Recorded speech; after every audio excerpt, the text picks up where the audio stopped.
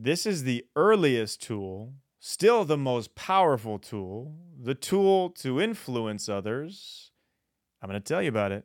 And I'm also going to tell you a story about an incredible eBay project that this tool alone helped increase value by 2,799%.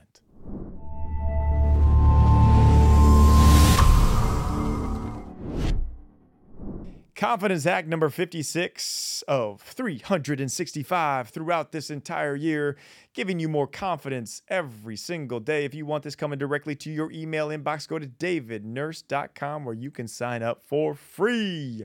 Okay, so tell me if this was just me or were you the person in high school when you started telling a story, everyone's eyes became glazed over and they started to tune out.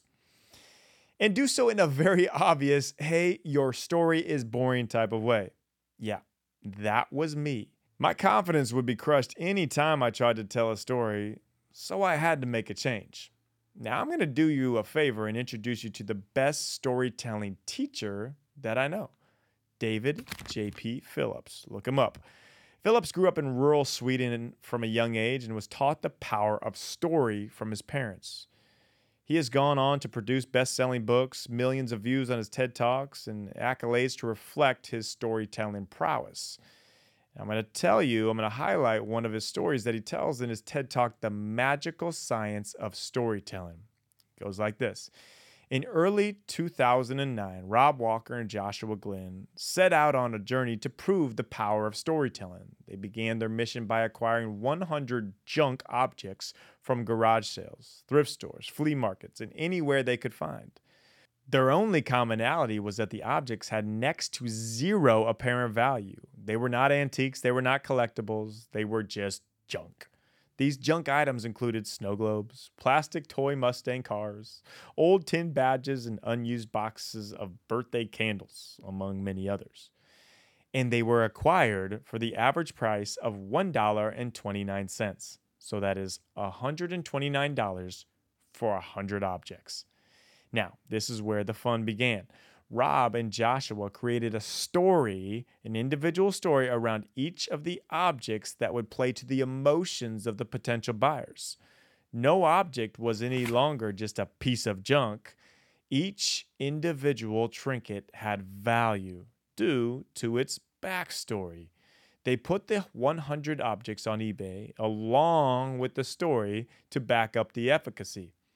By November of that same year, Rob and Joshua had succeeded in selling every single one of these junk store items on eBay. The total price for the collection that they sold, $3,612.51.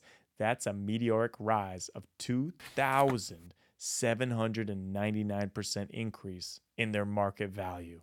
Crazy. $129 to $3,612. Nothing had changed in the objects, just the stories around them. Incredible. And that is the undefeated power of storytelling. Human beings have been telling stories since the beginning of time. The earliest stories date back to cave drawings in Lascaux and Chaval, France.